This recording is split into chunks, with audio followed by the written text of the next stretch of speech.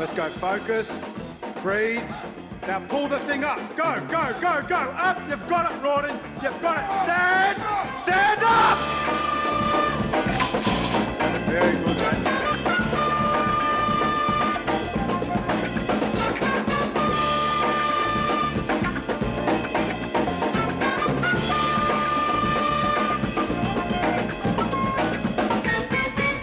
Still nice and tight. Airtight. Airtight. Welcome to the show. This is Under the Bar, the Clean Health podcast with Rawdon and Tom. Thank you very much for tuning in and making the download. Yes. Program. The program. This is a special show and a big show. It is. Our special guest on the episode is Charles Walker. He's Well, this is our very own Charles. When we say Charles, the Charles? The or, Charles. Or Clean Health Charles? This is the Clean Health Charles. Yes. So Charles Walker, he's one of our coaches down at the CHPC. He's also heavily involved in the education arm of the Clean Health Fitness Institute. Yep. He's got a degree in medical science, and he's just had a stint over in Harvard studying stem cell research and cancer biology. Yeah. And Quite depressing. When he gave the spiel. speech to us, it was... all the things that every time you have a piece of steak with charcoal on it, you're eating a mouthful of cancer. Exactly. Yeah. Exactly. But look, we're going to talk to Charles today predominantly about inflammation. Okay, yep. It's this term that gets Good topic. loosely bandied around. We want to find out exactly what it means. Well, what is it? What is it? What does it do to the body? How does it affect your body composition and your training and all that kind of stuff? Yep. He is a wealth of knowledge. It'll be fascinating to talk to him. I will say that he's very good in layman's terms, so Yes. which we really dig. Yeah. So half an arm in the lab coat there, I'd say. Yeah. We're going to have a look, Rawdon, at a nutritional programming concept. Yeah. Something which has come up, and there's a scientific aspect to this, and then there's what happens in the trenches, and there's whence in between. Okay. So we'll explain this to our listener, and maybe, look, we've got a pretty savvy audience out there. We've got some people who are strength coaches and PTs and nutritionists who a lot listen. smarter than us. Yes, listen to this show. Yeah. Vast, With proper qualifications. proper qualifications. Yeah, like degrees and stuff. And I'm sure they've had some experience with this as well, so we might chuck it out to the audience and get a bit of feedback on the email, podcast@cleanhealth.com.au, to see what you guys reckon about this, but we'll touch on that. Our supplement of the week, we're going to have a look at curcumin. Okay, yep. Curcumin revisited. We might even talk to Charlie Walker about that as well. We'll spin the Under the Bar Wheel of Fortune, and there might be a couple of sneaky studies floating around at the end. All right, excellent.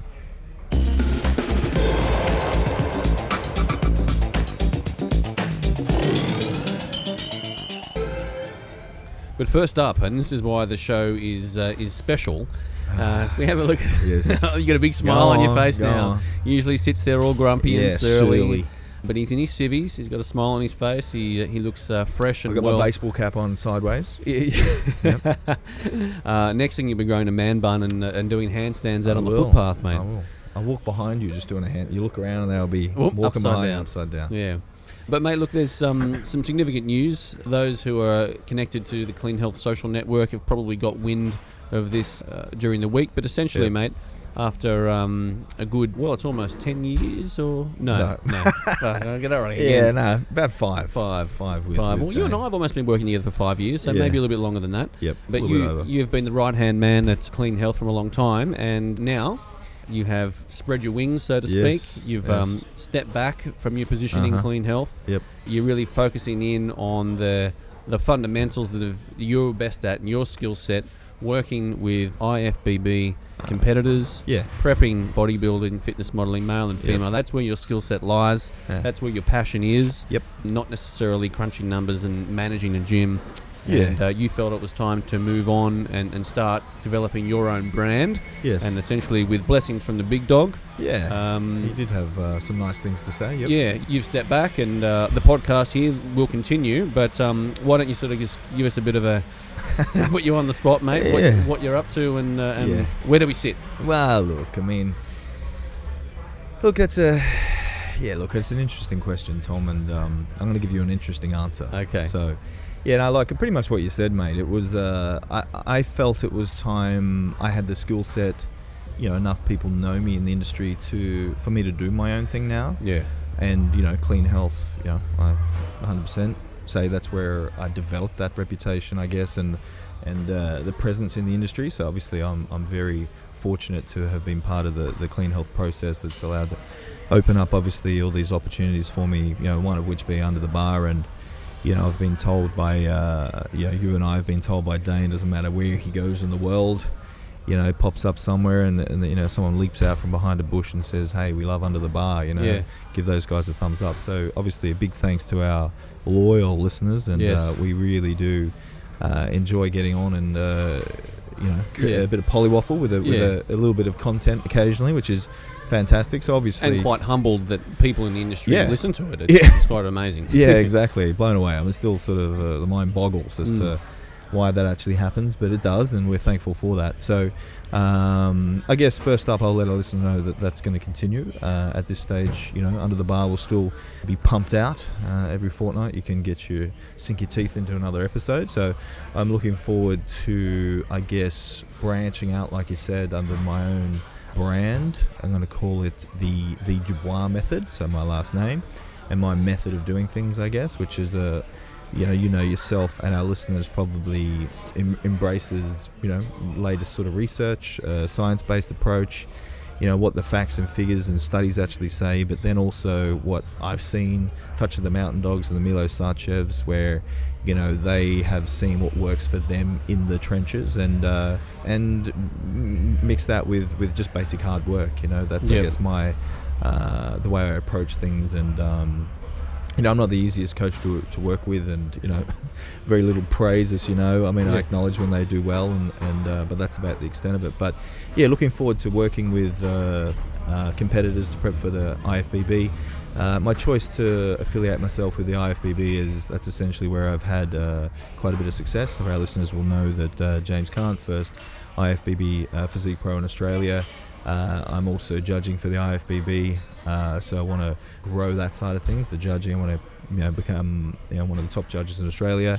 I really love critiquing physiques, and my last judging gig, they were happy with how I did. My scores were consistent with theirs, and it's great. Nathan Page, hi Nathan, if you're listening, he is the head IFBB judge, one of the head judges in Australia, and it's really good, that side of things. It's, don't necessarily, like some of the competitors that I picked for winning didn't win, and I sort of said to Nathan afterwards, I said, geez, I didn't pick some of those, but he said, well, that doesn't matter, we know that you know what you're looking for. Don't necessarily change fundamentally what you like in a physique athlete or a figure competitor. You might go for a more classical aesthetic type look, where some of the other judges might be more condition wise, maybe stage presence, things like that. So everyone has the little things that I look for in the competitors. You can't pick whoever comes last first. You still got to have that eye for winning physique, but which I really like that. So you can have your own opinion in judging, which is exciting for me. But the Dubois method, I guess, expanding that side of things. I have X amount of competitors I'm working with at the moment for the New South Wales Championships, Victorian Championships, Amateur Olympia coming up this year as well, and then next year the Arnold Classic I'm working with some, and then the Omara Classic in Perth as well. But exciting times. So that's what I decided. Reason I decided was I guess some internal restructuring within Clean Health, and it was an opportunity for me to move on amicably with Dane and the rest of the team. I just thought it was time for me to. I'd done everything I could at Clean Health, and getting back, like you said, what I'm really passionate about, and that's working with clienteles for competing, getting up on stage, and obviously continued learning, which over the last however long I've been in the club manager position at Clean Health, I guess the learning side of things has been put to one side, and I haven't actually, aside from working with Milos for the 6 months there and a few other had some time with Meadows and learning management skills as opposed to body composition skills. And that's what I'm passionate about. Just love that side of things. So I'm really excited about expanding what I know and working with some guys. I want to spend more time with Menno Henselmans. I want to do some online coaching with him, and some things I want to explore, and a lot of books that I haven't read. So I'm excited about that. But that's basically what's happening. So really still on good terms with Dane and Clean Health, and there's no bad blood, no underlying issues as to why I've left or anything like that. It's and obviously I love doing the podcast. It would be silly for me to not continue with this. And you've made yourself available to all the coaches in there to talk with, to consult, to educate. Exactly. I know Dane's suggested he would like to get you back in from time to time in an educational capacity. Yeah, man. You keep doing the podcast, so it's, Yeah, I mean, a few of the guys were a bit, it's just like, hey, I live one train stop away. I mean, Schnitzel's already been out, Dan came out. We had a coffee and a bit of a chat, so I'm always there for all the coaches. So that side of things will that'll be fine. Yep. Exciting so we'll times. continue with the podcast, and to contact you, the Dubois Method at gmail.com or info at theduboismethod.com. Right. Either of those two. Well done, mate.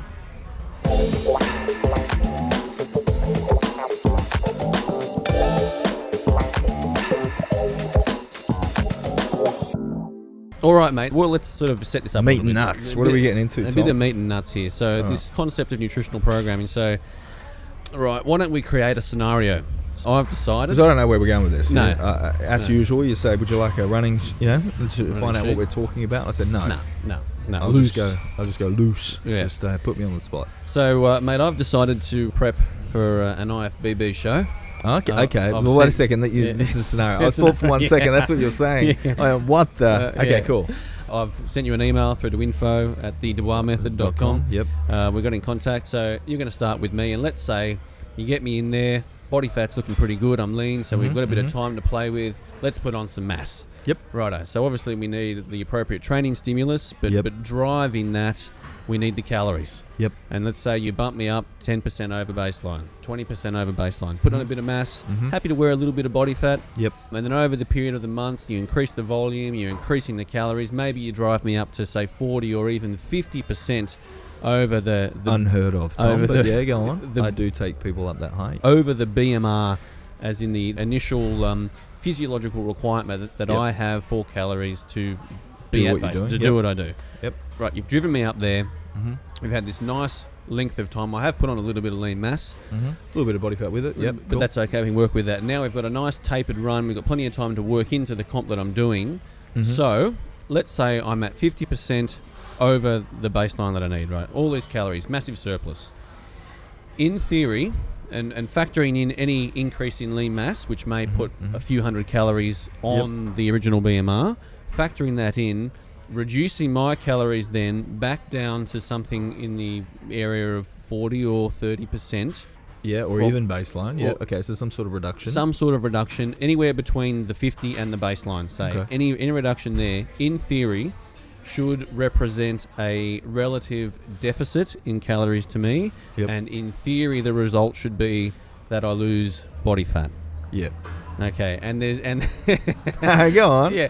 So this is what we're discussing, mate, because we all understand that theory, and there is science behind it. Well, not all. I mean, some may not. I mean, some may disagree, but that's how you and I certainly see things, and we've had things explained to us in the past. Yep. Yes, but in application, in the trenches, it doesn't seem like it always necessarily works that way. Yeah. It seems like you can have the big surplus and everything's going great. You pull the calories back, and they'll certainly display the symptoms of a deficit. They're hungry, you know, all that kind of stuff. But the body fat, there's no significant really change in the body fat until you actually take the calories once again back below what the baseline is. Yeah. And then you see some good fat loss. Yeah. Yeah, there's a couple of funny things that come to mind there. You talk about when you drop calories down, you said the signs are there and they're, you know, pissing and moaning about oh man, I'm in a calorie deficit. I'm so hungry. It's like, dude, you're still 30% over baseline. You know, you're in green pastures. Yeah, like let's just get a grasp on reality. But yeah, definitely. I mean, we had this conversation, and I guess what prompted this was a discussion that we had with Touch of the Unevs. So he was addressing the education to the team, and it was a question I posed, and you knew where I was coming from. It sort of over Stefan's head, over his head again. Asked it a third time. The fourth or fifth time, he understood, I think, what I was saying, and he concluded, no, definitely not. Until you drop below true BMR, baseline calories, for that given day, training once a day, twice a day, whatever that is, whatever calories you require on that day, you won't see any fat loss. Yeah. And then he also, you know, on the back of that would argue there's a reason not to go, you know, too far beyond, because, you know, take the calories up to a point, so there's a surplus, but then, you know, there's no real And I sort of agree with that a little bit too. Like, Yeah. I don't see a ton of, like, from 30% up to 50%. I don't see, a huge increase in muscle mass. So I probably do agree with that to some regarding not going, excessively above baseline calories. However, with that, it would be a case-by-case basis, i.e. I'm working with a IFBB competitor. She's a female, she's older.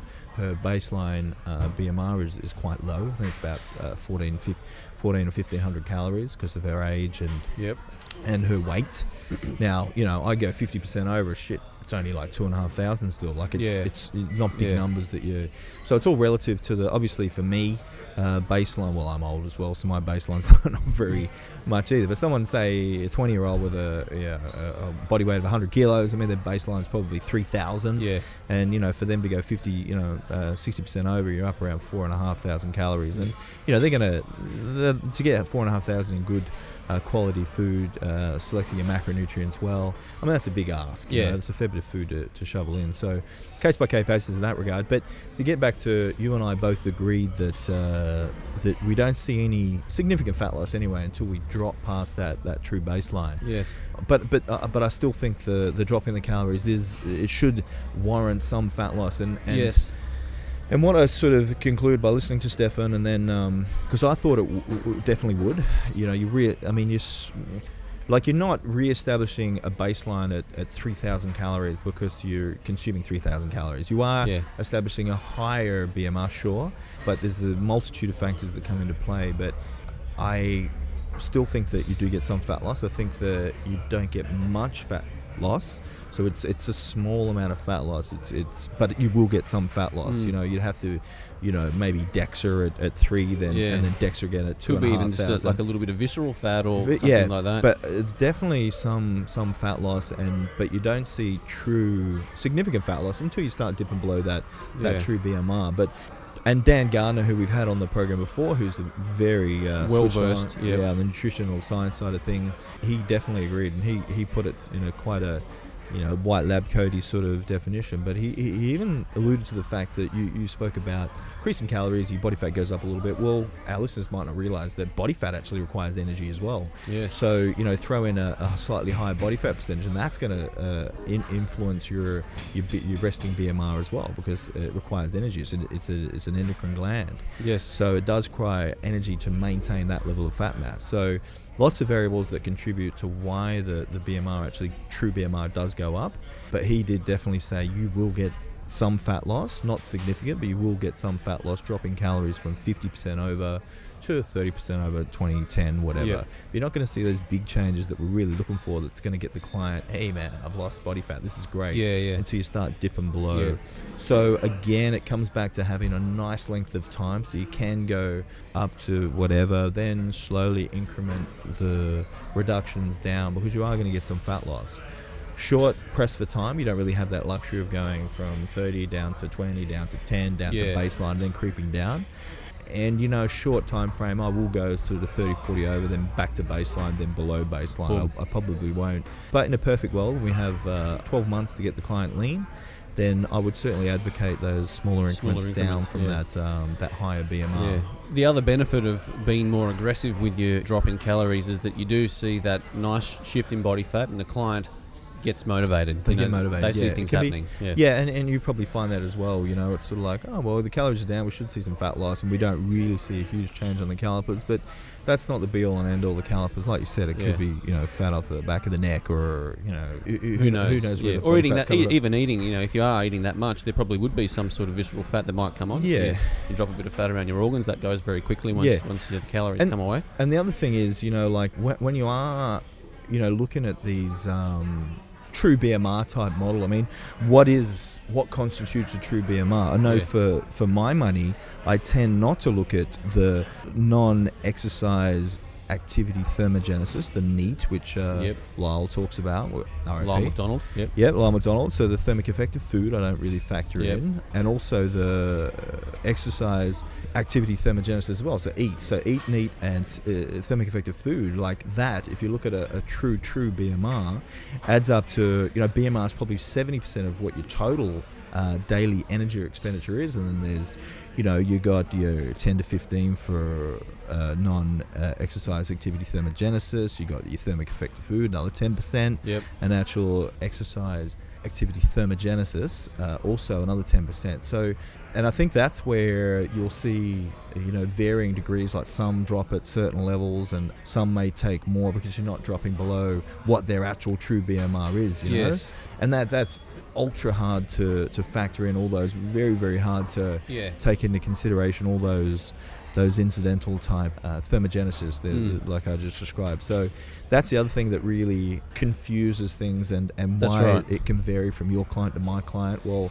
your client sits at a desk all day. Exactly. My client. And perhaps once the calories have come down to a significant level for that client, all of a sudden they find themselves sitting at the desk longer. They don't get up and carry the shopping bags to the car because they're tired and they're hungry and they can't be bothered. Yeah, and that also plays a role. Like exactly the point you're saying, and like you said, they just don't have the energy to use the stairs, so they use the lift. So even though they're consuming less calories, they're burning less calories. So the energy balance is exactly the same as it was the week before. Exactly. And they're eating more. So that's why, fat loss and it is really hard to really nail the perfect formula for everyone. For everyone, because more often than not, they're doing something that they don't realize they're doing, and they don't tell you. It's sort of hard because it's intuitive, and you need to know the individual. You need to have an honest rapport. They need to be completely transparent, full disclosure. I mean, there's a ton of variables, and even then you're almost need a crystal ball, and metabolism is going to plateau about now because they've been depleting for 5-6 days, and their calories have come down from here to here, so they're this far below BMR. But is it true BMR? You need that crystal ball to say, well, shit, they're going to plateau now. Yes. So let's throw in 4 days of slightly above baseline calories. Let's try and reestablish healthy leptin levels, trick the body into thinking that things are back to normal, then start depleting or start the fat loss cycle again after that. I mean, that's... I mean, it's funny because this is what I'm experiencing now. I have a photo shoot in 3 weeks. Yeah. And essentially the dieting process for me now at maybe 5 or 6% on the calipers compared to 8 to 10 on the calipers is a totally different ball game, because as we know, leptin levels, whilst they fluctuate very rapidly with caloric intake and food, ultimately the longer term they'll always correlate with body fat levels. Yeah. So the leaner and leaner you get, you have less fat, so you have less of the organ to produce the leptin. Yep. Sure, you can bump them up for a couple of days with some calories, but those calories will only give you a short spike in leptin, then it has to reset back to the appropriate level with your body fat. Yeah. That's where the real mastering of it becomes harder and harder, because you just can't outrun that process. Yeah, and okay, what are you doing? You're applying more and more stress on the body, okay? And here lies the issue. We know that, I'm sure Charles will go into a bit more detail with this, with information, but we know stress can be physical with the training and the cardiovascular training that we're providing or recommending for our client, but also the physiological stress levels, which also are going to ramp up cortisol and stress the body out. Yep. Which, more stress on the body, things are going to plateau much sooner. So really, it's a surprise any of our listeners or we as coaches get anyone lean. It really is. It's a game of luck and guessing. With obviously some method to the madness behind it. Well, let's chuck it out there. Anyone, I know we do have a lot of people who work in the fitness industry that listen to this podcast. What's your guys' experience? Send us an email to podcast@cleanhealth.com.au. Have you found that bringing someone down from a surplus of calories in small increments whilst they're still above their baseline in inverted commas results in fat loss? Or have you found that perhaps better results occur when you always take them back below the baseline? Yeah. Let us know. We'd like to hear from you. podcast@cleanhealth.com.au.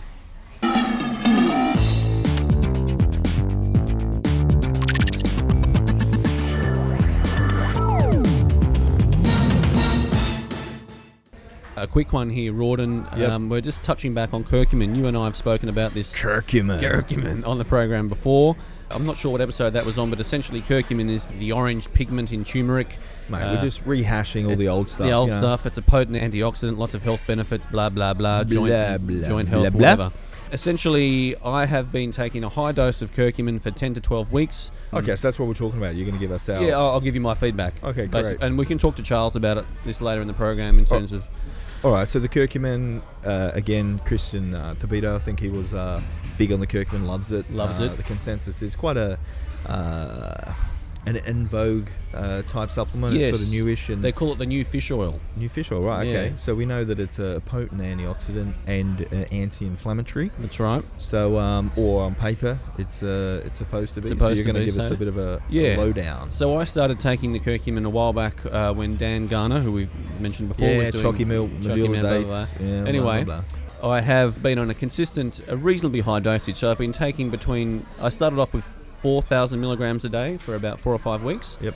And then I've gone down to now 2,000 milligrams a day. So I'm having 1,000 at breakfast and 1,000 at dinner. I wouldn't say that's a big dose. That's 8 tablets a day, So they're 500 milligram. 500 milligram tablets. So it's for the average punter out there, probably not taking 8 tablets of curcumin. Yep. And I have found an unequivocal, significant reduction in my joint pain. Yep. And that has always been a limiting factor with me.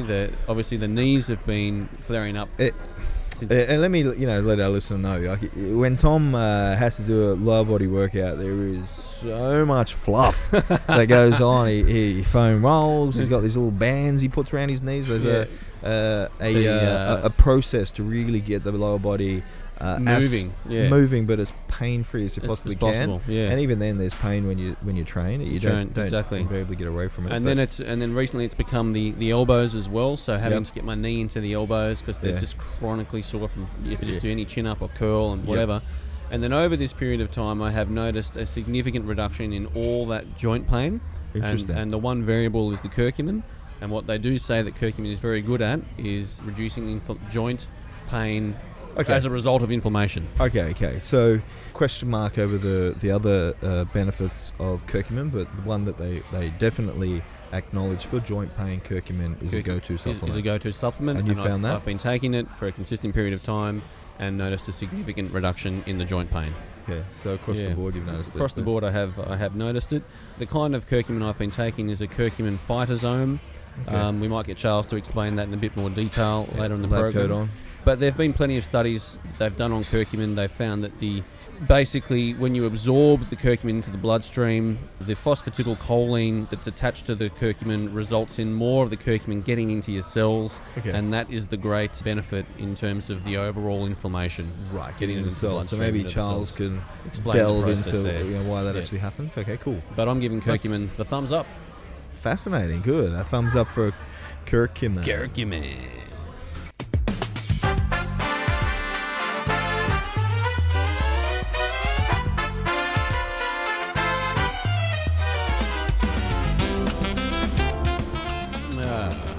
Just the most enjoyable part of the show.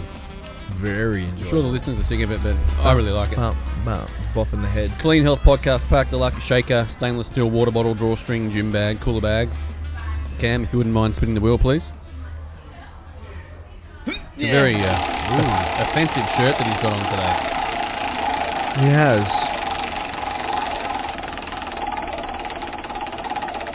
Ooh. It's a big one. Just drink your shake there in between radio rocking the mic. Yeah. Loose. And our winner is subscriber number 248, Eddie Mitchell. Eddie. Eddie would go. Yeah, Eddie would go. Eddie's gone. Gonskis. Thanks, Eddie, for being a part of the program. Anyone who'd like to go into the draw to win the podcast pack. It's a decent price. It's a decent price. Yeah, it actually is. Worth going to the effort of emailing. Yeah, just to sign up. I mean, what's the worst that can happen? Yeah. Overseas listeners, sign up. Yeah, we'll send it over to you. Podcast at cleanhealth.com. No. cleanhealth.com.au/podcast. Enter your name and email. Okay. There we go.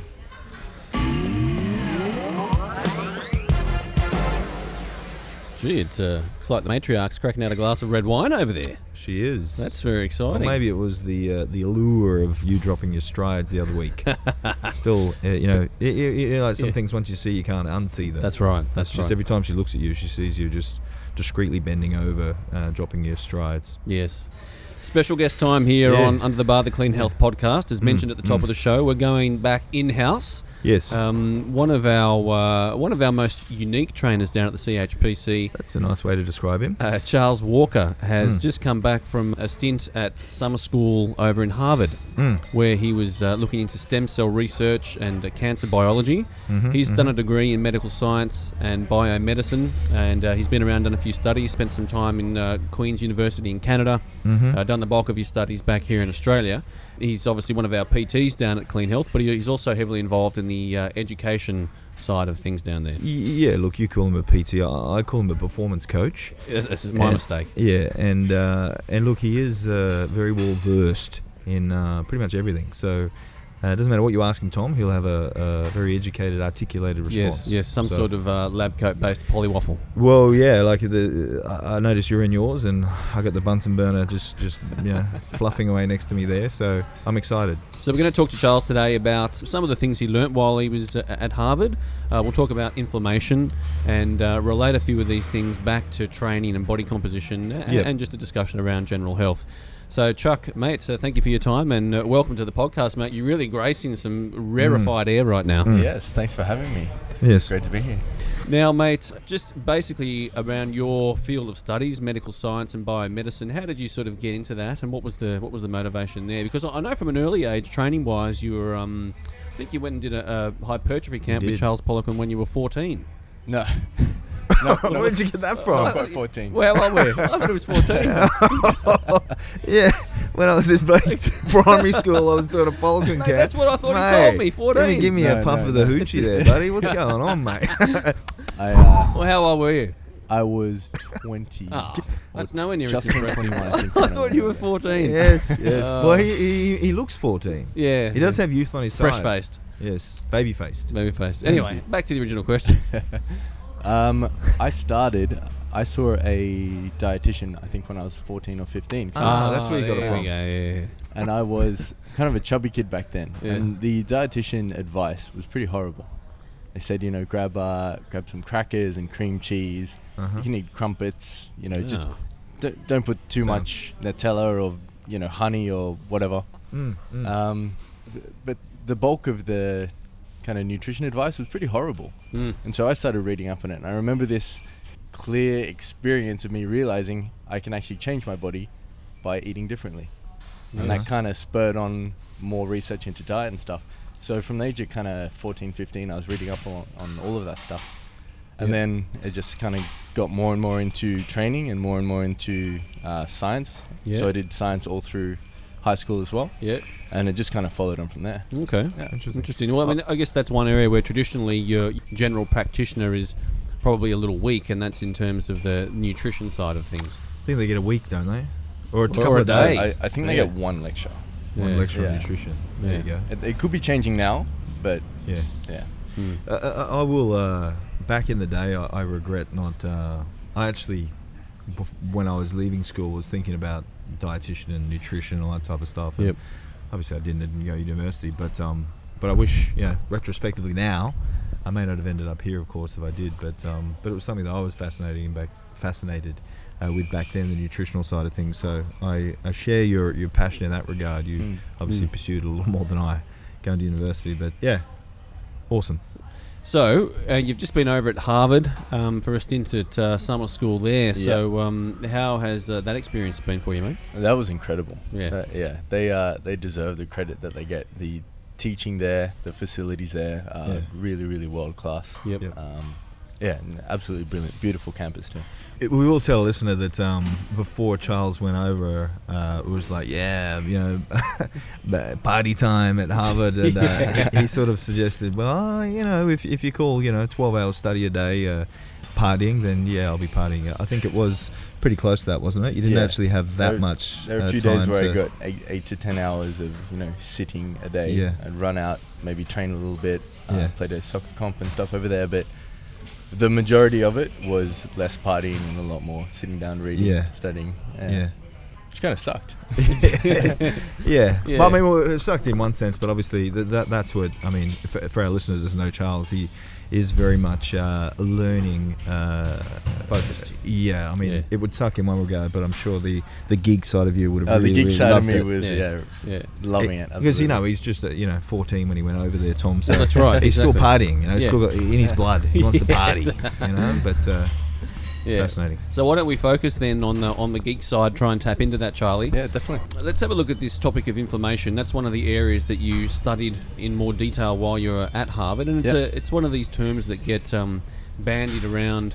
Inflammation is the cause of all this. Inflammation is the problem. root of here, all evil. The root of all evil. But it's really hard to define what exactly inflammation is. It's such a broad term. So, from I guess your perspective, from a medical perspective, how do you define inflammation? Yeah, well, that's the thing. I've taught a few internships and I've done a few lectures, and I always ask, do you guys know what inflammation is? And typically, people start, their eyes start moving off, glazing over, or no one knows what. Sorry, I didn't mean to. No one knows precisely what the definition is. Yeah. So I started going into textbooks. They know of it, but they don't know how to Yeah, describe so it. people say, "Oh, don't get too inflamed. You won't lose fat, or you won't gain muscle, or you won't get the result you're looking for." And then it kind of begs the question: what is inflammation? Yes. So I started looking through textbooks, and you can find like 600-700 references of the word inflammation, without it being accompanied by the word is defined as the words, right? Right. So inflammation is just your immune system turning on. Ah, Right? Okay. So your That's immune simple. system is always on somewhere. Like all your blood, it's full of immune cells. All of Yes. your organs, your skin is absolutely full of different types of immune cells, and they're always on a little bit. They're always on keeping you protected, making sure everything's going right. Yeah. They're always on keeping your muscle growing. Yep.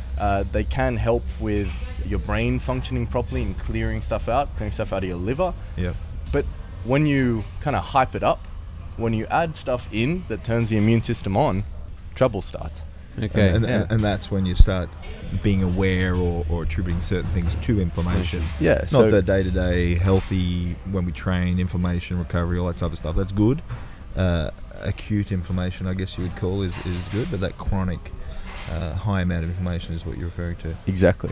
So say for example, acute would be you roll your ankle and it blows up and Yep. swells like crazy. Yep. That's acute inflammation at that joint, and that's a good thing. That's great. Yeah, I mean, I it love is. rolling my ankle and getting a bit of inflammation down there. I go, yippee. Yeah. Inflammation. Look at that, Tom. Look at my ankle. Might go do it now. Yes. Hold on. So essentially, inflammation, we're referring to an overactive or a heightened immune system response in the body yeah. all the time. Yeah. Okay. So what then are these chronic or systemic causes of inflammation? Well, We know There's- obviously spraining the ankle's acute. yeah. Yep. Doing a big volume workout, acute. But systemic, what are we looking at? Systemic, you're looking at your diet. So I think Right. everyone listening to this already knows eating a hell of a lot of gluten, high levels of sugar, which can turn some of your immune cells off for a little bit. So it gives bacteria or viruses or something that's poised, ready to strike. It gives it an advantageous position to attack, right? Mhm. So it can throw your gut off, it can throw your brain off. But eating crappy food, for example, is one thing you can do. Another is, say there's a bus that just drove past outside the window here. Yeah, there's one going past right now. Yeah, that's releasing to all these people here Mhm. carbon monoxide into their lungs. So now their lungs have to secrete some mucus and try and protect itself from getting further damage, from getting that stuff go into the lung cells. Okay. Now your lungs are built; they have a very thin material that can let anything pass through into the blood as a gas. So your lungs want to make sure that you get air in, but you don't get any of the other stuff in, right? And there's diesel fumes. Yeah. So now you've got two things that can inflame you. Okay. For example. Yeah. For example, there's rampant things that can do it, like bacteria and fungus and stuff like that in your house. If you have like mold exposure and all that, if you're sleeping with a Wi-Fi router next to your head, Yep. that's probably not the best thing to do. Thought you were going to say when you're sleeping with your wife. I was Yes. going to say, well, yeah, that's Well, definitely a stressful. The immune response definitely on where that's Be happens. careful. Yeah, Okay. RIP. I guess we're starting to tap into a touch of the Mark Schauses of the world with this just toxic burden, xenohormone kind of thing. You're eating a pro-inflammatory diet, so what trans fats, processed foods, lots of refined sugars, all that kind of stuff. So just generally speaking, so you gave the example of the exhaust and the lungs having to work hard, but then maybe the digestive biome has been disrupted, so that's having to work hard. Maybe the sugars in your bloodstream are, causing inflammation to the artery walls. I know. I think Johnny Bowden getting inflamed there. Spoke about that. Like it's like you get little scratches on the inside of your arteries, and things like that. So that's what we're looking at. Exactly. And then, say with arteries, your arteries have to plaque up, so they got to fill up. And sometimes your body will release something like cholesterol to try and patch it up. It's like duct tape, patching up that inside of the artery that you have a nick in. Unfortunately, when you get so much cholesterol sitting in there, you get white blood cells, which are part of your immune system, and they try and eat that cholesterol or try and sit there and patch it all up and make sure that it doesn't do anything that it's not meant to do. Unfortunately, when that cholesterol gets inside that white blood cell, it can actually turn into something called a foam cell.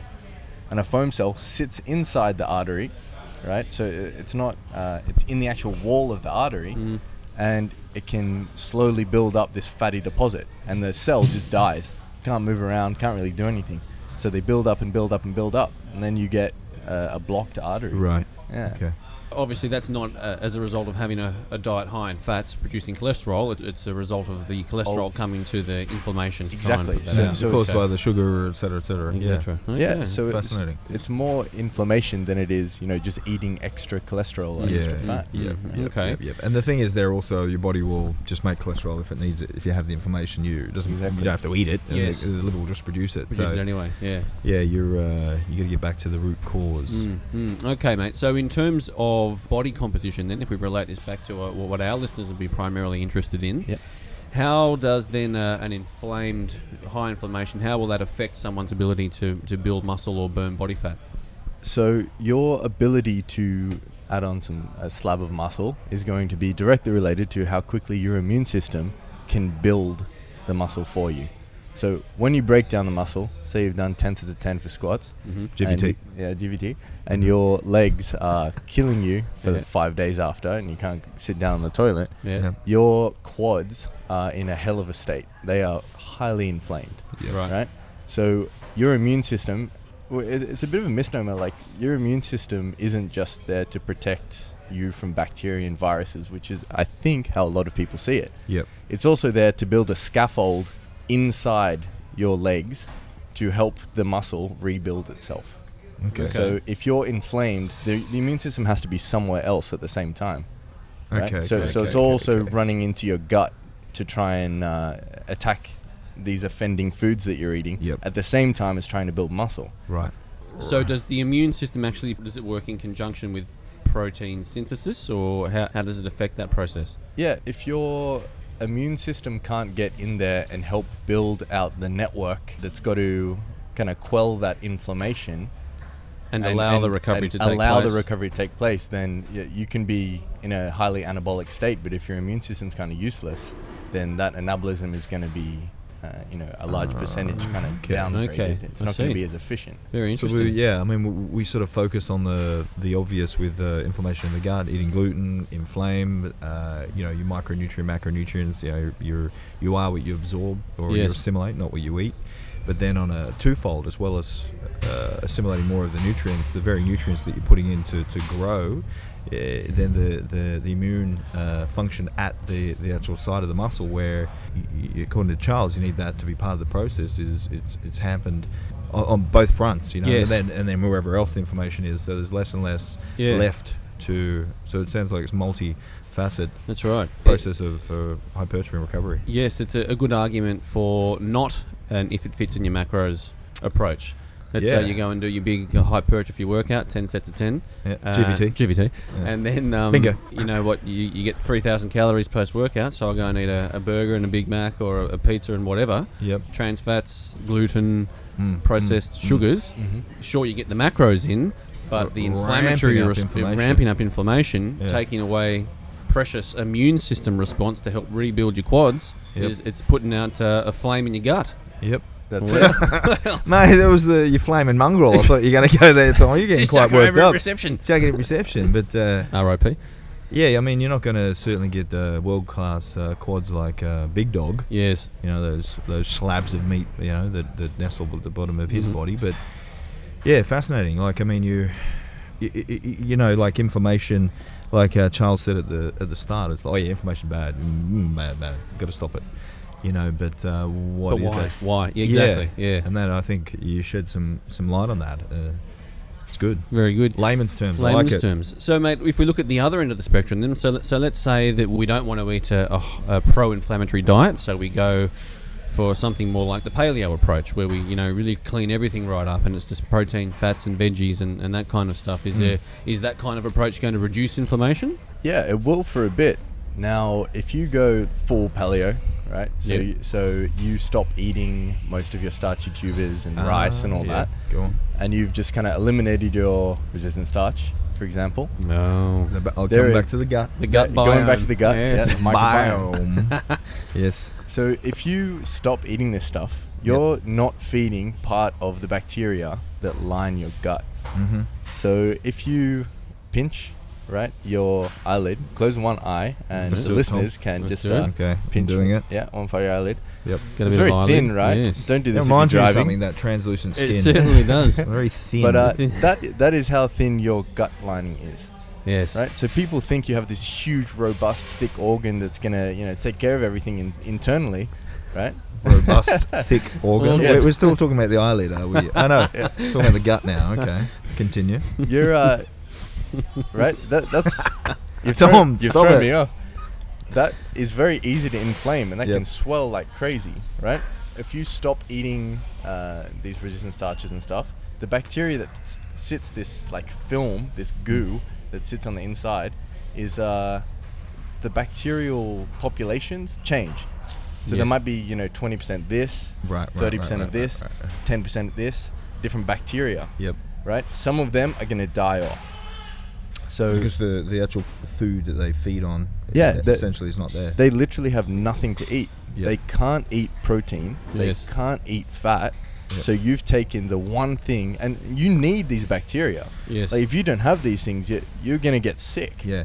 And this is, I've heard you talk about this, and this is the issue with ultra low carb nutrition. You know, that's great in theory. Yep. But when you and like I've always said that as well, I generally like to keep all, aside from alcohol, I like to keep some of the macronutrients, even when the guys are right down to the final stage of prep. There still is some carbohydrates, but it's a good argument to making sure that you do consume carbohydrates as well. Yeah, totally. It's very important. The fact that you can get like bloating and gas and distension and indigestion from something as thin as your eyelid. Yep. It's just showing you like how amazingly fast this thing can swell up, Yes. and to what extent it can swell up to where you Right. can barely sit down.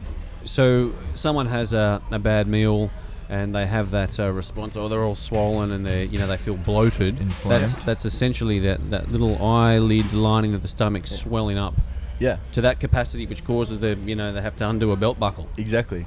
Right. Right? So that's filled memories. with water and immune cells.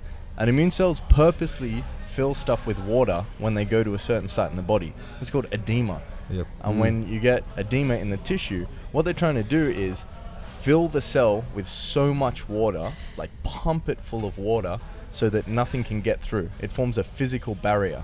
Okay. And it thinks if I can form this physical barrier, then all the crappy bacteria in there that's trying to kill me won't get through. Yeah. Or conversely, if I get cut, blood won't get through the other way.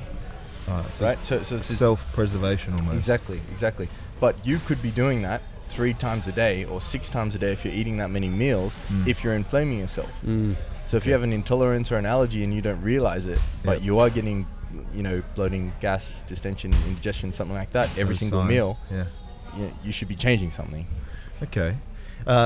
Just pausing there and rewinding a little bit, because some of our listeners will advocate our listeners are probably a little more savvy than Pretty that. savvy, They yeah. don't avoid carbohydrate, the carb phobias. But you also heard you talk about it can take a while to rectify that. It's not just a simple matter of, okay, cool, I've just screwed my gut bacteria, let's have a little bit of resistant starch, so I'll have some potato, stuff like that. It's not fixed instantly. It could take quite a lengthy process to get the gut biome back into where it should be. Yeah, absolutely. So it takes a while, and you have to wait for your gut to turn over.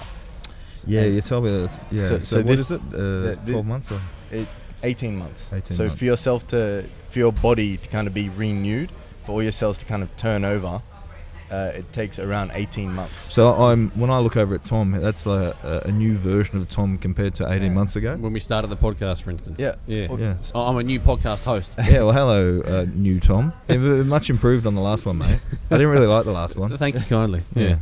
So the skin that you're looking at on everyone, right, has already shed off. You've heard 90% of dust in your house. Oh, don't tell me this. I don't want to know. Is dead skin. Yeah. So where we're sitting right now, Cam. Is this a bit of Cam on the top of this? On top of the mic here, Cam. Is this a bit of you over here, mate? Everywhere. So there's you're shedding all the time, right? Yeah. A bit of Cam. Yeah. And that same process is happening in the gut. Yep. So you're losing in your small intestine, like, I think roughly, and I could be wrong on this figure, but it's around anywhere from like 5 million cells a day.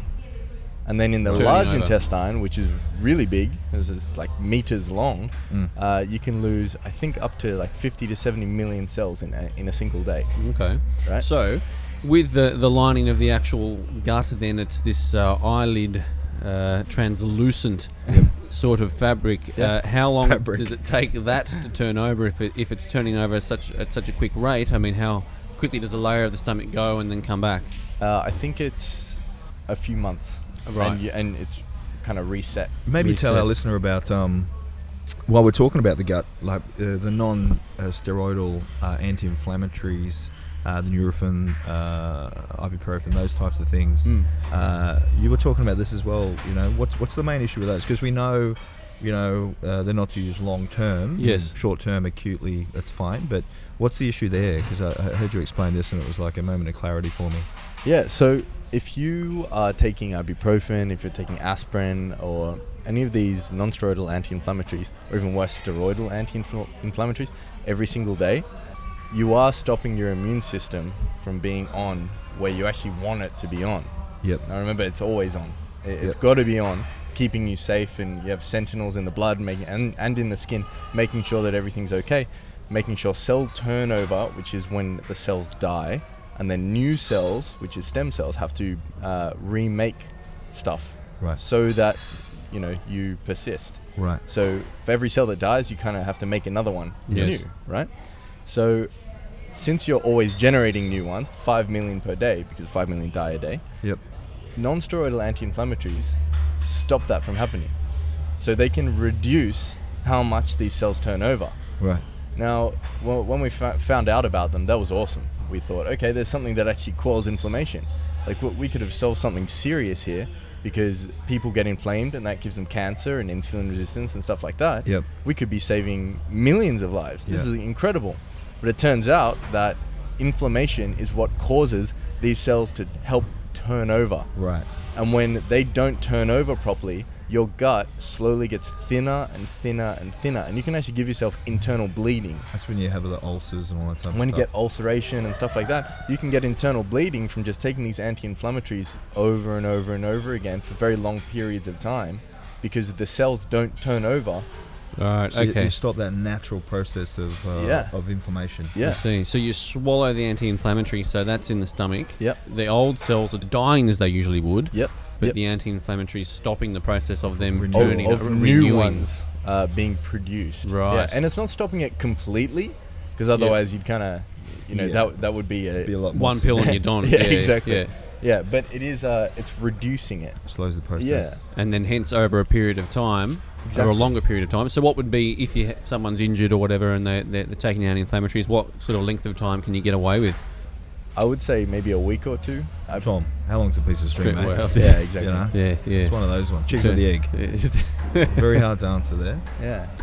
So But we also spoke about this when you were talking to the guys down at the CHPC in education. We sort of said, oh yeah, but what about if you've got, you know, rheumatoid arthritis and you can't move? Should we get off the anti-inflammatories? And you said, well, you know, it's a lesser of two. Yes, you take the anti-inflammatories and you can walk. So do you, have a gut that might be, have issues and you can't walk, or you take the anti-inflammatory and walk? So obviously there's a few things that supersede but we're talking general pop. You got to have your priorities. Exactly. Exactly. Right, we've got a bit of an overview then of what inflammation is, how it can affect the body, your general health, how it can impact body composition, building muscle, that kind of stuff. What's the answer then, mate? I mean, obviously, it would appear that having a good diet would be the first step in the right direction. But not all paleo. No, still need your resistant starch. Carbs. Yeah, I would say the answer is going to be keeping your inflammation down through diet, obviously. It's got to be mentally as well. Yeah. So you can't be constantly under stress, right? That's crazy important, right? You know how everyone's saying the Fit Fam is always saying we have 100 times more stress than our grandfathers, right? Does that mean grandpa was lazy? No, it just means that we have a hell of a lot of stressors today that we didn't have 100 years ago. Right? So kind of dealing with that head on. And that's something we're still learning to deal with. Because we're inventing all these new technologies and stuff. We have no idea what the long-term kind of effects are on us. It's not that they're inherently evil. It's just that it's how we respond to it. Like constantly having email on your phone. Right? How many times you just go out on autopilot and you pull your phone out of your pocket and you open Facebook, you open Gmail. You don't even think about it. Right? And that's giving you a little dopamine response in your brain. So you feel really good when you do it. But you do it over and over and over and over again, and when you get that response, you're also getting a little bit of adrenaline and a little bit of cortisol. You're stressing yourself out slowly, and then that's playing with your blood sugar levels, and then that's playing with your immune levels, and then so it's this it's very cascade. circular. Yeah, it's a cascade, right? Right. So taking care of that. So there's lifestyle, then there's diet. So figure out if you have an intolerance. Figure out if you have an allergy. So if anything gives you bloating, gas, distension, indigestion. That's a warning sign? Yeah, it's a warning sign. That's your body saying, hey, listen, I don't like this. I don't want this food. I don't want... this isn't good for me right now. The same if you get lots of gas, right? If you're walking around offending the people behind you, then you should probably stop eating that food, right? So, or if it's a new fiber, it can actually be something called die-off, right? And die-off is when you have certain populations of bacteria literally dying en masse. And when these bacteria pop, because you have 10 times the number of cells of bacteria than you do your own body cells. Yes. So the estimates are like anywhere from 60 to 300 trillion cells make up the human body. Well, we've spoken about this before. We're actually walking bacteria. Yes, we are the bacteria's human. Yeah. It hurts my head, Tom. I can't comprehend that. So those bacteria are dying off. Right, and when they die off because you eat something, so you eat crappy food, your body breaks it down, it makes its way through the small intestine, and your body absorbs whatever it can. It goes into the large intestine, into your colon, and that's where trouble strikes, because now there's certain bacteria in there that are going to die off because you didn't feed them. Right, you should have given them a bit of food that they wanted, but you didn't give it to them, and now slowly they're starving and they're dying out.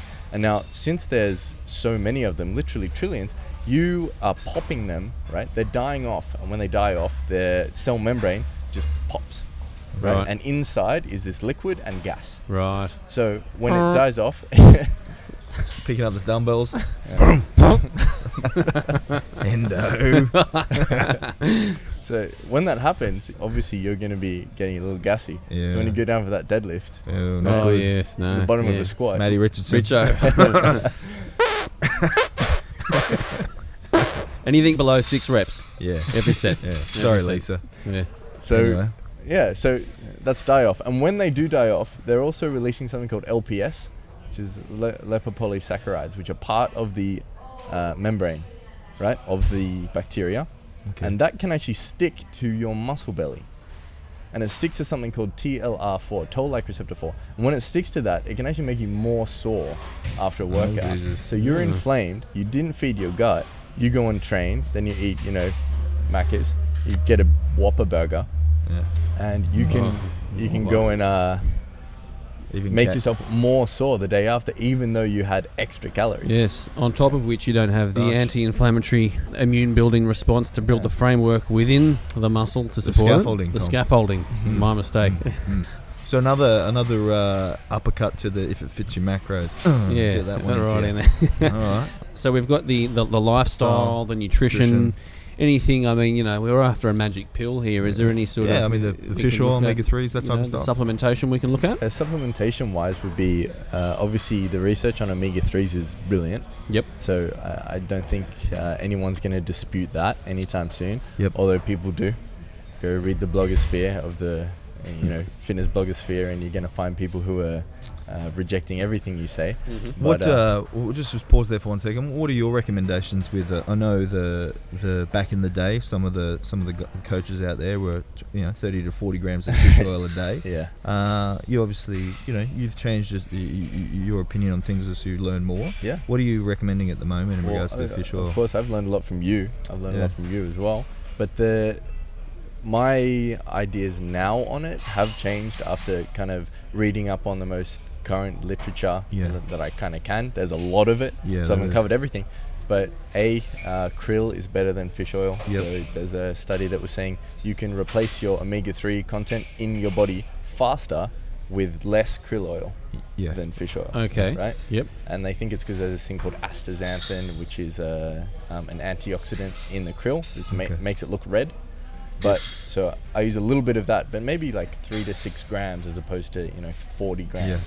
Okay. 40 seems to be a bit excessive. Yeah. And krill would be your weapon of choice there. Unfortunately, it's taken the food from the whales, but just throwing it out there. That Plenty is what of krill whales. in the sea. Yeah. Is there, Tom? Is there? So krill oil, 3 to 6 grams. Yep. Yeah, krill for inflammation. Also magnesium Oh yeah. as well. Yeah, that's huge. Another win for magnesium. Yeah. So cortisol, right? Cortisol, the as we call it. great white shark of hormones. Cortisol is released when you get inflamed. Okay. Cortisol is a potent anti-inflammatory. Yep. Right? Yeah. So you can inject cortisone, right? Which is basically cortisol once it's injected in the body. Yep. Injections to stop inflammation. Wrap down inflammation. So they're literally directly injecting cortisol into you. Straight at the site. Right? And then the inflammation goes down. Okay. That's what it does systemically. So your body produces it in the adrenal glands, drip feeds it into the blood, and then it tries to stop that inflammation and take it down a step. Right? Yep. Okay. And magnesium helps lower cortisol. Yeah. So magnesium can help. You have you kind of have to buffer the cortisol effect. One way that your body does that, because your blood is very precious, so your body's always trying to protect it, and you can say magnesium is the second or the fourth most abundant mineral in the body, right? We're not exactly sure where the rankings are, but it's right up there. pretty important, right? Yep. It's stored mostly in bone, right? There's lots in the serum, but that stays pretty stable.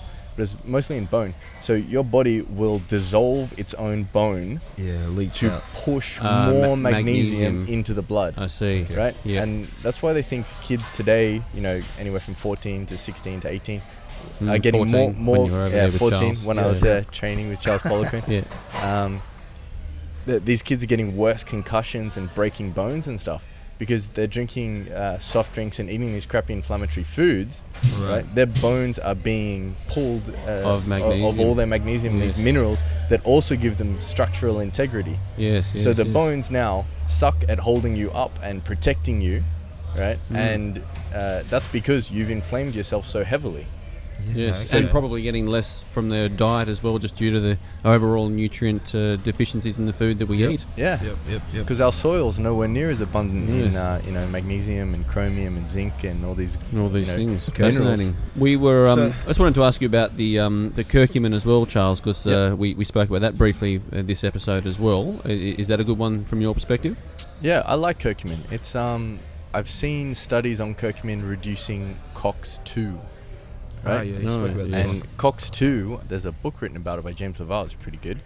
COX-2 is part of the inflammatory cascade, right? So your immune cell goes up to a random cell in the body that it thinks is being attacked or needs to be inflamed for whatever reason, and the immune system can release a little messenger, and that messenger travels over to the cell, and the cell understands it has a receptor on there, and that receptor then passes the cell from the outside to the inside of the cell. Now you have a message on the inside of the cell, so there's a protein or an enzyme that goes in there, and it goes to the nucleus, and there's COX-2 is being released or activated, right? And that, in the case of, say, cancer, can actually increase metastasizing, so the cancer moving about the body and stuff. Okay. It can also increase cell turnover, so how quickly your cells divide, right? Which is the problem with cancer anyway. But that COX-2 pathway is why your gut cells are turning over. So it's what gets turned off when you have ibuprofen. Right. So it's telling the cells, hey, we need more cells. So COX-2 is getting inflamed, is part of that inflammatory cascade, and it's really important. Yep. Curcumin, if you have too much inflammation and you have too much cell turnover, curcumin can actually reduce COX-2. Right. Yeah, so it can reduce the abundant levels of COX-2. And what type of you recommend? One type of curcumin? Yeah, I like the phytosomal curcumin. So Yes. you can get normal curcumin with bioperine or piperine, right? But that will help make you absorb everything. Yeah, that's So the issue the- with it. the It bioperine- pulls everything in. Exactly. So it kind of unlocks the gate, so to speak. So if you have something crappy with it, right? So if you accidentally eat something that you don't want to get absorbed If at it high fits your levels, macros, another one, another Yes. uppercut. you are Yeah. you're going to absorb that extra if you take bioperine as well Okay. Right. with the curcumin. If you take curcumin by itself, just as a herb, it'll deflame your gut. It'll stop inflammation in the gut, but it won't get absorbed. Into the Okay. bloodstream. So great for the gut, but not Great for the gut, not for the Systemic. blood. Yeah. okay. But if you take phytosomal curcumin, Yes. what they've done is you get these little droplets of fat. They hide the curcumin inside this little droplet of fat, right? It's like a little ball where they've hidden curcumin inside. So you eat this phytosomal curcumin, and then the body looks at it, sees it in the small It's just intestine, fat. and It's it just a says, bit of "Oh, well, lipid." this is just a droplet of fat. Get it This into has the got, bloodstream." fat-soluble nutrients and Great. vitamin A Suck it and up. K and all that. So let's absorb it. Once it's absorbed inside the gut, the fat breaks apart and unleashes the curcumin. Unleashes. Now it's in the Wow. blood. I tell you what, if the anti-inflammatory benefits weren't enough, then that little bit of lab coterie Yes. is enough to get on the curcumin. Yeah. Okay. Wow. Yeah. And is that the Longveda curcumin? Is that the one you're referring to there as well? I Like, use see it. Yeah. Mariva. The Mareva. Mariva. Okay, cool. All right, Mariva curcumin. Dosages there. I know Christian Tippy Toes. He's a big fan of the curcumin. He goes quite high, 10 to 15, I think, grams a day. That's quite a lot. I've yeah. been doing What? 2,000 to 4,000 milligrams Yep. a day for about 10 weeks. And what about yourself? What sort of dosages do you recommend? Yeah, I'm not going so aggressive as kind of 15 grams, but I know with curcumin, it's not as bad as having a pharmaceutical in your bloodstream. So your body is Right. more easily, able From to an detox anti-inflammatory or kind of get rid of point it. of view. Yeah. Okay. So I'm more aggressive with it when something calls for that aggression. So if Yes. you have serious joint pain, your back's killing you, whatever, go to town on the curcumin. Pump Right, it. okay. Yeah, definitely. Yep. But long term, I would keep it low dose. So a couple Because of you're grams, still like you're Tom. still attacking the same pathway, right? Yeah, right. So, Yeah. Okay. but All right. 2 to 4 grams, yeah, I can't see anything Yeah. too bad with that. Yeah. Any other little tricks up your sleeve there for inflammation? Aside from, let's get some facts across to our listener as well. I mean, fundamentally, the nutrition is going to be the biggest, and lifestyle. They're the two key things you really want to, before you have a crappy lifestyle and poor nutrition and chuck down 2 to 4 grams of curcumin. It's not going to get you out of the woods. You still want to address fundamentally those two big players. But Yeah, exactly. anything else that you like there? Just regular strength training, I guess. Yeah, Yeah, okay. that's Yeah. a big one. Well, we're a big fan of that on Yeah. Under the Barn. Yes. Yeah. Not that I do much of it these days, but Tom certainly and yourself do train quite hard. That's good. Okay. Okay. Righto, mate. Well, I guess as we wrap it up, mate, the exciting things for the future of medicine and where we might be going. You said that you spent a bit of time looking at the stem cell research. Yeah. So can you enlighten us with where we might be looking Is he allowed to? into the... Is it Yeah, I might- classified? yeah. I might have to kill you. Oh, Jesus. All right. There's some really cool stuff going on over there. So Okay. they have, with stem cells, your body has these populations of cells that can remake anything. So if you're losing skin all day, right? A bit of And- cam here. Yeah, Cam there. bit of cam there. if you're shedding skin and you're constantly growing hair and you're constantly losing cells in the gut, where are you getting new ones? Right? Yeah. You have these small population of cells called stem cells that stem the rest of the population, right? Mhm. So your body protects them. We figured out very recently, I think 2013, so very recently was when we could start really forcing any stem cell to turn into any body tissue, right? We can start creating organs in a lab. Wow. So we're going down the Dolly the path that you're going to mention. Yeah, Dolly, the Dolly, sheep. the sheep. Yeah, so We're that- going for our listener. Yeah. You didn't know that one, did No, you, mate, Tom? no. Yeah, well, super coach over here. Do So tell. that Dolly was the clone. Oh, She was the sheep, right? And they cloned her from mammary tissue, right? So breast tissue. That's why they called her Dolly. yeah, It's Dolly got Parton. breast That's Dolly right. Parton, right? Very That's- nice. I knew I remembered her Yes. for some reason. Yeah. Yeah, Yes. Old Dolly cans. You've been on Came the- back to the cans. The old lobster tube. yes. Sifting away. Yep. So something they're doing now is actually growing a pancreas in a lab. Now, Ah. you guys know type 1 diabetes Yep. is when your immune system attacks the beta islets, the beta cells in your pancreas. Okay. So you can't make your own insulin. Mm. So now they're growing pancreases in a lab. And if they can inject it into you, they don't even have to open That's up your right. abdomen. Just They boom. could implant it on your shoulder, on your foot, on your leg. And it'll make its way to the pancreas. That's No, crazy. it doesn't even have to go to the pancreas. It can just sit there. As long as it has blood flow, it will control your blood sugar for you. Oh, I see. Yeah. So that's what they're figuring out now. So we're on the verge of a disease that 100 years ago, this would kill you. Yeah. If you got type 1 diabetes, That's your it. body was attacking you, sorry, That's Yeah. it. You're Game you're over. probably going to die. And you spoke about this. Is this where the sort of ethical, should we be doing this? Shouldn't we be doing that? Is Yeah. that- So once you see, hey, we can grow organs, you realize, hey, we can actually grow humans. And this is where it gets Oh. really, really, fuzzy, Awesome. This is fuzzy exciting. it's territory. really, really awesome. I think. Yes. So there were a few lectures on ethics and how we're going to approach this in the ethics, coming schmethics. Let's build a few people. in the Yeah. coming decades. They're There'll not sure be- if there'll someone be has a- been built. A secret lab in the Yes. desert in America. They're doing it right now. Yep. There are Could be walking among us. Yes. In fact, you might In not fact- actually be Tom. Yeah. You could be the Yeah. clone. Dolly. there's cults out there who say they've already cloned humans, and if you give them, I think it's like $50,000 or $100,000, they'll clone you so that if you get sick, you can get the organs from your clone and put them in you. Oh, and you'll be I'm healthy. so saving up. Yeah, That's it. Wow. yeah. Well, that's exciting stuff. Yeah, no, that's really Yeah. interesting, fascinating, Fascinating. stuff. Fascinating. Love They- science. They also so good. refuse to give any evidence or proof, but Yeah. I trust them. Interesting. Of course you do. Of course you Yeah. do. Of course you do. Well, mate, I mean, you're only 14. You're still gullible. Yes, Yeah, yes, yeah, yes. That's right. Baby face. Righto, Charlie. Well, mate, that's been fascinating. Thank you for your time. Yeah, thank you. Anyone listening, if you'd like to, do a bit of work with Charles or train Yep. with him, you can contact Clean Health via the website. Or Yep. He's got a blog up. Yeah, I've got a blog that I'm just starting up. Walkermedicide.wordpress.com. Walker Medside. Medside, my mistake. medical That's science. right. 14 Medicide. Medicide. Mate, very loose, Loose. today, mate. Loose. So yeah, Alright. if you want to check that out, that's Walker Medsci, medsci.wordpress.com. Yeah. Starting that up. Yeah. And I would like to see Charles more in an educational capacity at Clean Health. I really think. Good lot to offer. Yeah, I think Yeah. you should really head down that path. So Yeah. maybe over the coming months that might come into fruition. Definitely. All right, Charles. Thanks for your time, Awesome, mate. mate. Awesome. Well done. Thanks a lot. buddy. Talk Thank to you soon. Cheers.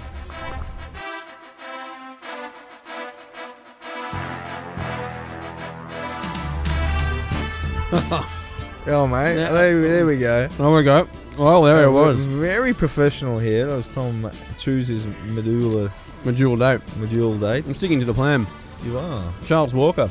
Yeah, no, You did well. he explains it in a way that that you actually get, which I really love with Charles. And passionate. He's just loves what he does. He loves Lives and being breathes it. Charles. Yeah, he does. Basically, just loves Yeah. being Loves being Charles Charles. Walker, Texas Ranger. And so I guess a few tips there for inflammation. Obviously, eat a clean diet. Keep your stress as low as you can. Do your Yeah. best to reduce your toxic burden. Yep. All those basic things that we've spoken about many times in the program. Supplement with a bit of curcumin on the side, a little bit of krill oil, 3 to 6 Loves grams the krill per Yep. day, and you're on your way to less inflammation, a better immune response, and building more muscle mass. Yep. They can let us know, send us emails through to podcast@cleanhealth.com.au with your experiences with playing around with calories, dropping those calories down and seeing body fat. And, well, Rawdon, a new era for you, mate. That's exciting stuff. Yeah, but you'll be here with the podcast every fortnight. I'll be here with the podcast, filling you in with what's happening in my world, which will give it a nice dynamic with my competitors and whatnot. So the Dubois Method, info at theduboismethod.com or theduboismethod@gmail.com. Either of those two.